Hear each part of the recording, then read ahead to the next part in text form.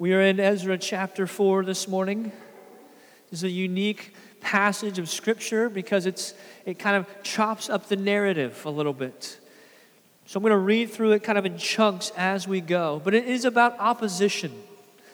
And in chapter 4, we'll find three different times or three different scenarios where there are people opposing God's people.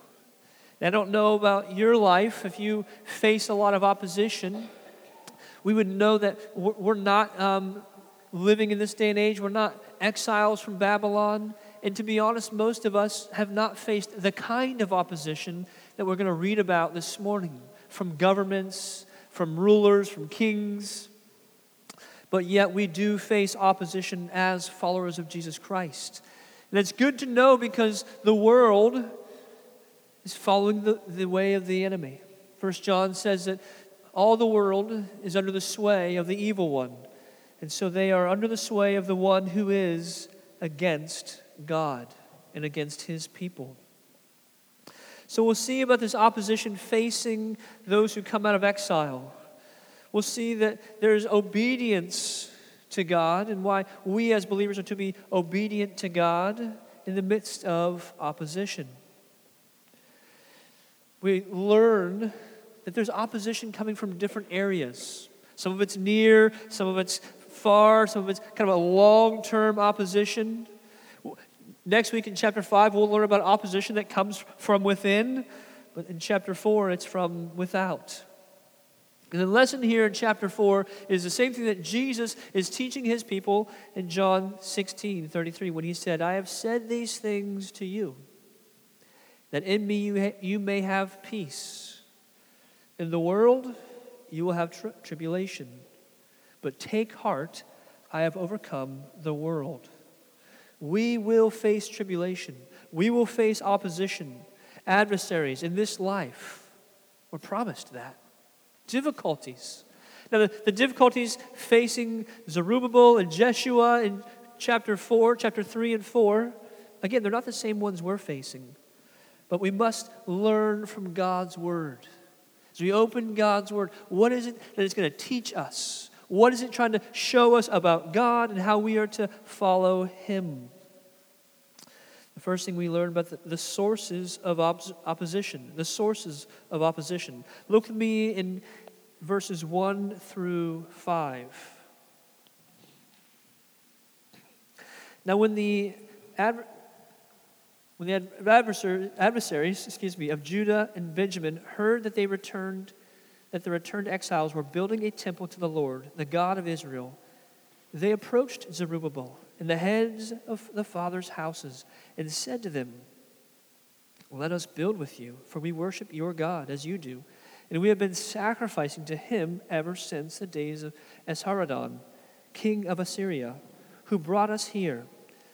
But Zerubbabel and Jeshua and the rest of the heads of the fathers' houses in Israel said to them, "You have nothing to do with us in building a house to our God, but we alone will build to the Lord, the God of Israel, the king of Syria, as King Cyrus, the king of Persia, has commanded us." Then the people of the land discouraged the people of Judah and made them afraid to build, and bribed counselors against them to frustrate their purposes all the days of King Cyrus, king of Persia, even until the reign of Darius, king of Persia. So this is a first glimpse of opposition.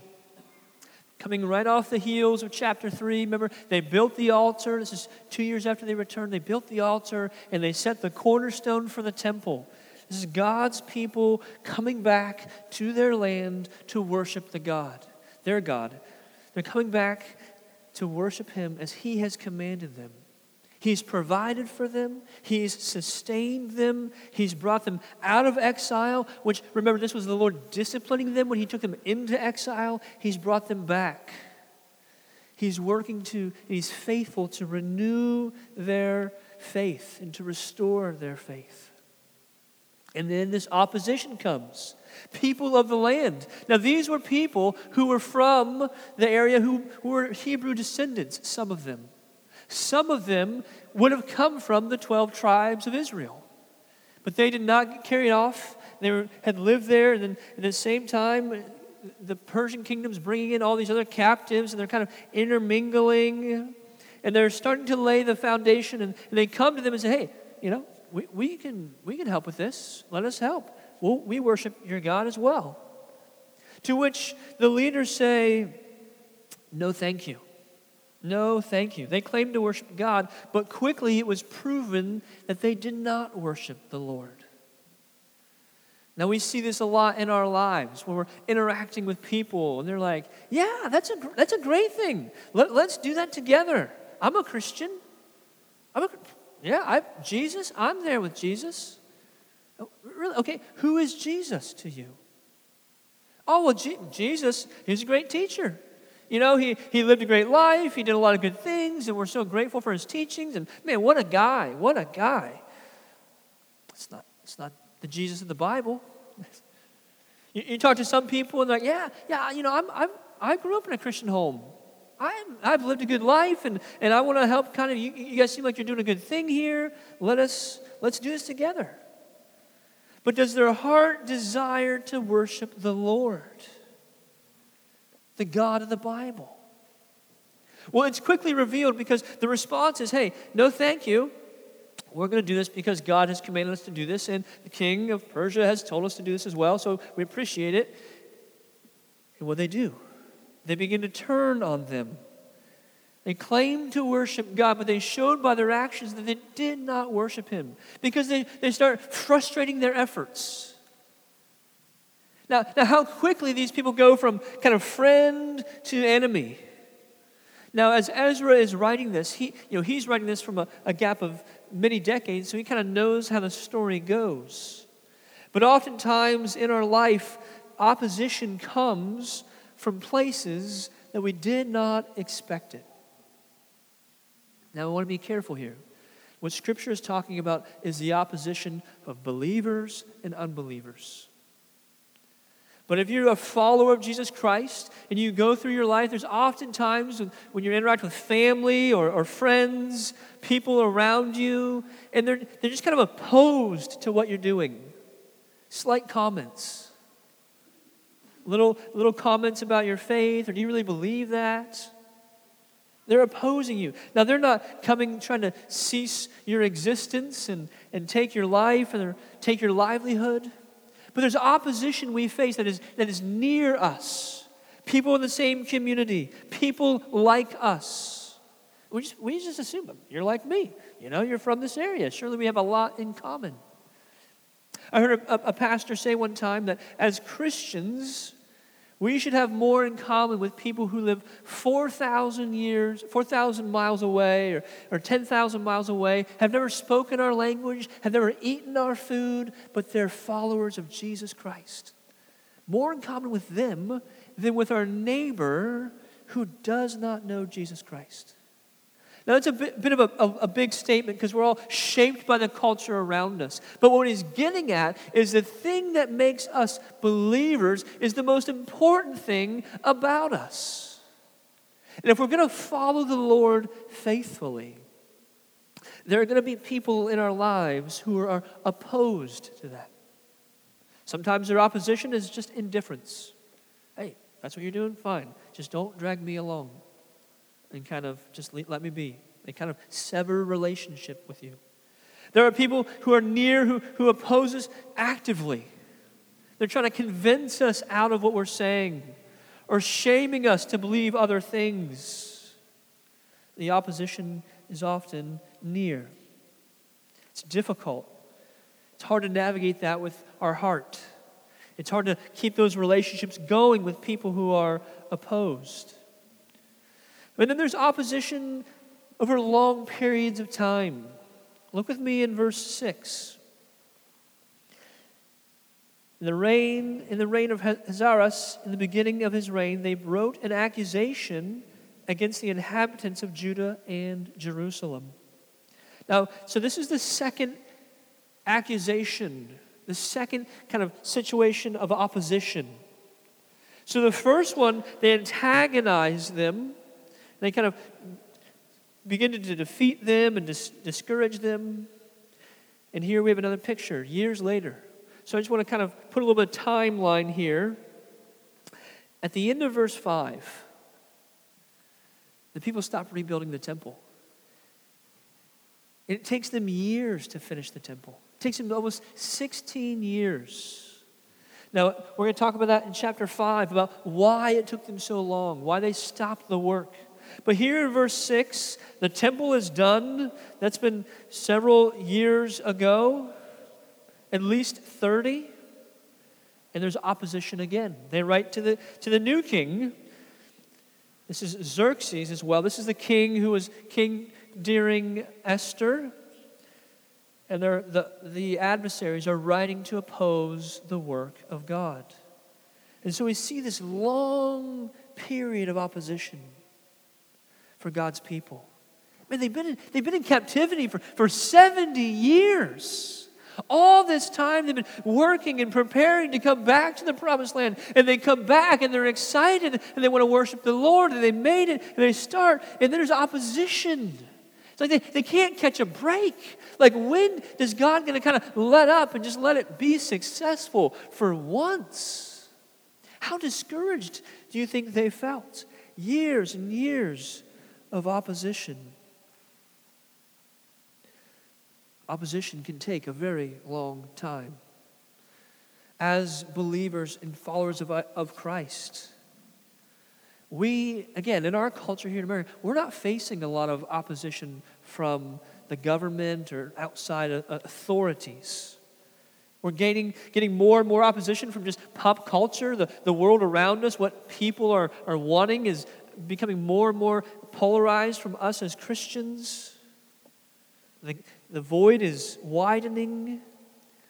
But we are to be a patient people, knowing that as opposition comes, it could be around for a long period of time. A long period of time. The next chunk of Scripture is in another 20 to 30 years. And they write to a different king, Artaxerxes, who was the son of Xerxes. And this is what they say.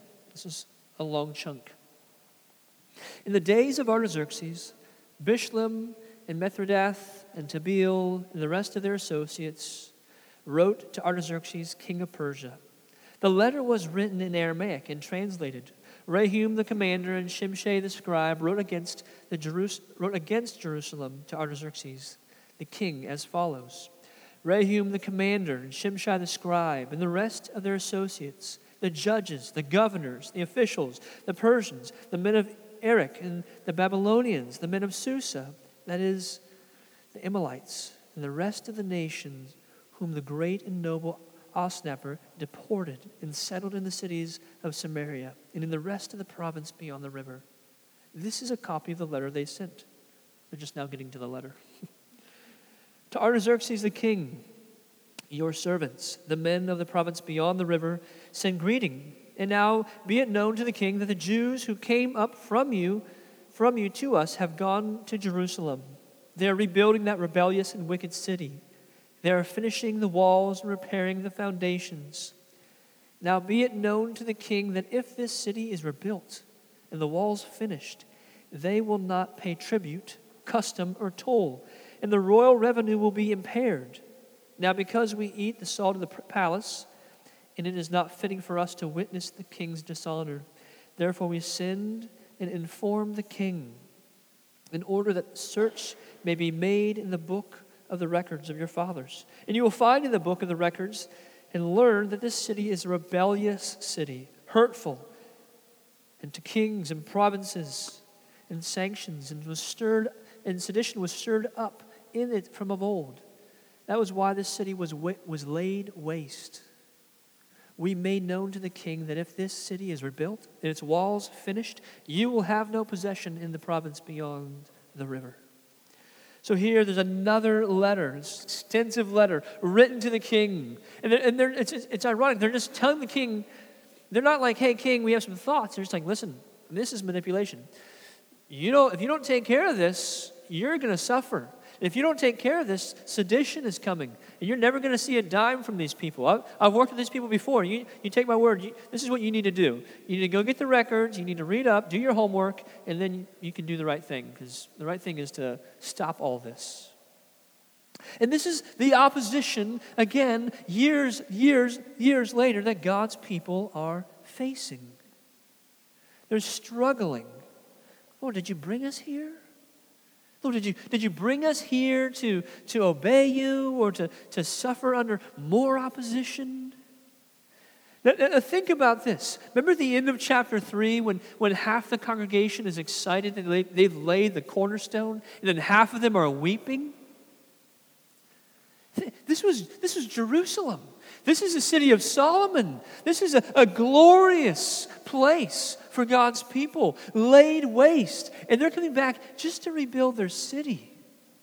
They're not conquering nations. They're not attacking the Philistines. They're not extending their province. They're like not even flexing their muscles at all.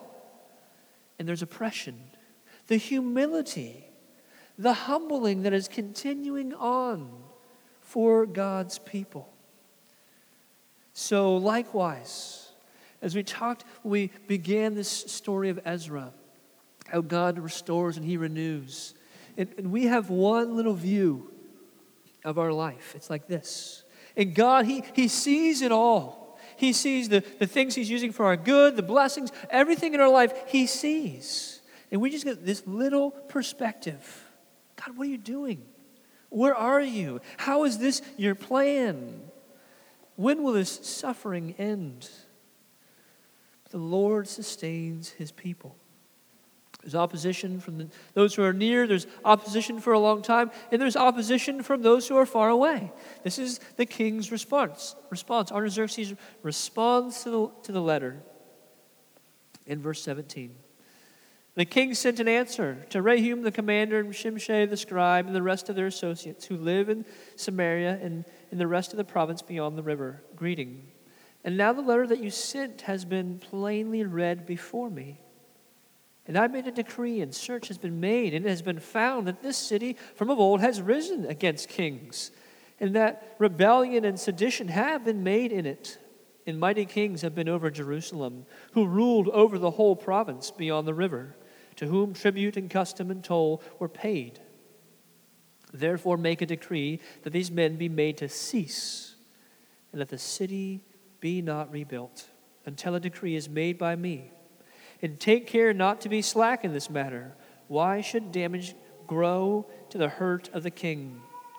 Then when the copy of King Artaxerxes' letters was read before Rehum and Shimshai the scribe and their associates, they went in haste to the Jews at Jerusalem, and by force and power made them cease. Then the work on the house of God that is in Jerusalem stopped, and it ceased until the second year of the reign of Darius, king of Persia. So you have this opposition from this king far, far away. Doesn't know the place. He's never been there. Doesn't even care about these people. Now it's interesting though, he shows a bit of wisdom in that he does not order the temple destroyed. He does not order the city destroyed. He says to cease working. Have it stopped. Now we know, as we'll get to in a few chapters later, when Ezra comes, that Artaxerxes pretty much gives him full reign. He says, take what you need, have whatever you want. If you face opposition, let me know, it'll be taken care of. But right now, the work has ceased. Again, opposition against God's people. Those who do not fear the Lord, those who do not call upon the Lord's name, have no regard for His people. And so us in this day and age, we shouldn't be surprised when people who do not know God, do not love God, do not obey God, are against God's people and His ways and what He does. So these are the sources of opposition. And I want to look for a moment at the source of hope. Because again, we're not living in Jerusalem. We're not exiles back from Babylon. We're not under the old covenant. We're living here in Ohio. Most of us are Americans. We're God's people as Christians. And we are in a new covenant. Now, this covenant thing, this new covenant is not God's plan B. Right? He wasn't like, well, I tried the first one, didn't work. Let's try another one. That's not true at all. God has been saving his people from the start. His plan for saving his people is Jesus. We needed a Savior. Jesus is that Savior. We wanted to be in charge. We didn't want a king, but what we needed was a king to rule over us, for us to submit to. In the Old Covenant, God revealed the law, sin.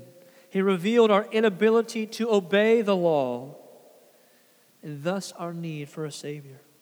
In the New Covenant, Jesus, who is God, became that Savior, obeying the law for us so that we can live and enjoy God's grace.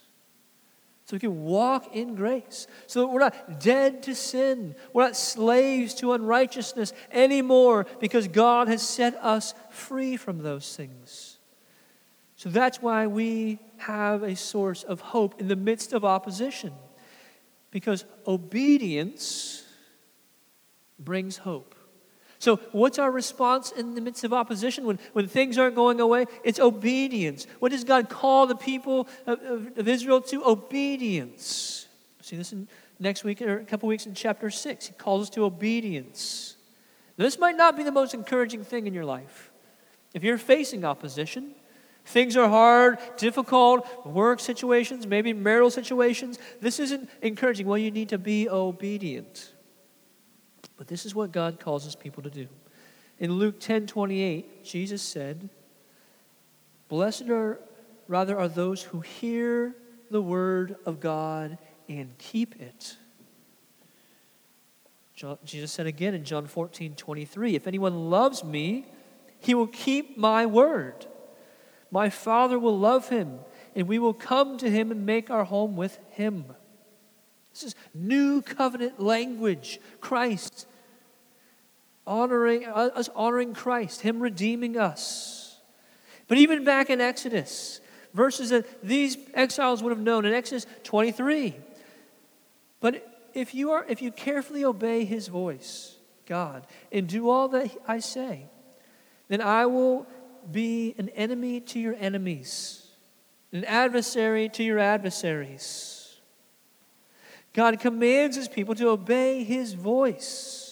So obedience, even though it doesn't feel like the thing we want to do, obedience to God's word, obedience to what he's called us to do, brings hope. And this is why. Obeying your own desires will not get you anywhere. Just following what you want to do isn't going to bring you hope. It's not going to bring you encouragement. It's not going to bring you fortitude. It's not going to help you persevere, because you know, apart from Christ, our hope is empty. Without Christ, what's your hope? You're going to make more money? You're going to be, kids are going to be well, and no one's going to die, and there's not going to be heartache? Like, what is your hope without Christ? You just kind of, things are okay and enough resources are there for you, and you love your spouse enough, or you find some other spouse. Like, there isn't any hope without Christ. And so if Christ is our hope, then obedience to him is how we follow him, how we embrace and enjoy that hope. Obedience brings hope. And hope brings patience. This is how we are to endure. Hope makes us patient, because we know that the future belongs to God. Yes, there might still be weeks and decades of opposition and suffering for us. We might suffer for the rest of our life. Suffer from the powers outside of us, governmental things. We might have physical suffering. We might have suffering from a marriage or difficulties. All these different things. But God holds the future. How different is your response to your suffering when you know that your suffering, it's not just going to end. It will end when Jesus Christ comes back, or when you die and you're with Jesus Christ forever. When every desire in your heart is fully satisfied. When every wrong that you've ever experienced or witnessed or thought of is erased, and there's no more death, there's no more pain, there's joy. Absolute satisfaction. That is our hope. That's why we're obedient. And that's why we're hopeful as God's people. We still live in a fallen world. We know that this world will come to an end. Romans 12:2 says, rejoice in hope. Be patient in tribulation. Constant in prayer. This is the command from Paul to the church. Rejoice in hope, be patient in tribulation, and be constant in prayer. You want to know whatever opposition you're going through, it's opposition from outside, from inside, you're sick. What do you do with these things? Rejoice in hope, be patient in tribulation, and be constant in prayer. Those are not easy things. I'm not here to tell you just do these three things and life is good. It's really easy. You just got to be patient, be hopeful, and pray a lot. But that is the call. That is the life. It's not confusing. It's very simple, but it's hard. That's why we need the body of Christ. That's why Paul's writing this to the church. As the church together do these things. Then be still before the Lord. This is Psalm 37. Wait patiently for him. Fret not over yourselves, for the one who prospers in his way, over the man who carries out evil plans. Refrain from anger and forsake wrath. Fret not yourself. It tends only to evil. For evildoers shall be cut off, but those who wait for the Lord shall inherit the land. Praise God. As Christians, we are facing great opposition in the flesh, in our sin. We're not facing great opposition from the government around us at this point. But if the last 2,000 years has taught the church anything, it's that it will face difficulty and hardship. We are not exempt from those things. But rather, we should be praying and asking the Lord to prepare our hearts for when adversity comes, we would contend against those things in a way that glorifies Him. That we wouldn't be content to just kind of keep to ourselves and make our problems as small as possible because we're not going to say anything about Jesus, but that we'd be faithful to His Word. We'd be faithful to worship Him. There's a lot of opposition. There's sickness. There's death. There's brokenness. There's broken relationships. Unexplained tragedies. But God has called us to endure, to be obedient, to suffer well. To suffer well. As Romans 8 says, to be with Christ is to suffer, to face suffering. It's not to compare, God, why do I have this suffering and they have that suffering? I'd rather have their suffering. That's not fair. No. But to remember what Jesus said in John 16. I said these things to you, that in me you may have peace. Not in other things, not in your spouse, although you're grateful for a spouse, your kids, or your home, or your job, or anything. Peace is in Christ. In the world, tribulation. But take heart, Jesus says, God says, for I have overcome the world. Let's pray.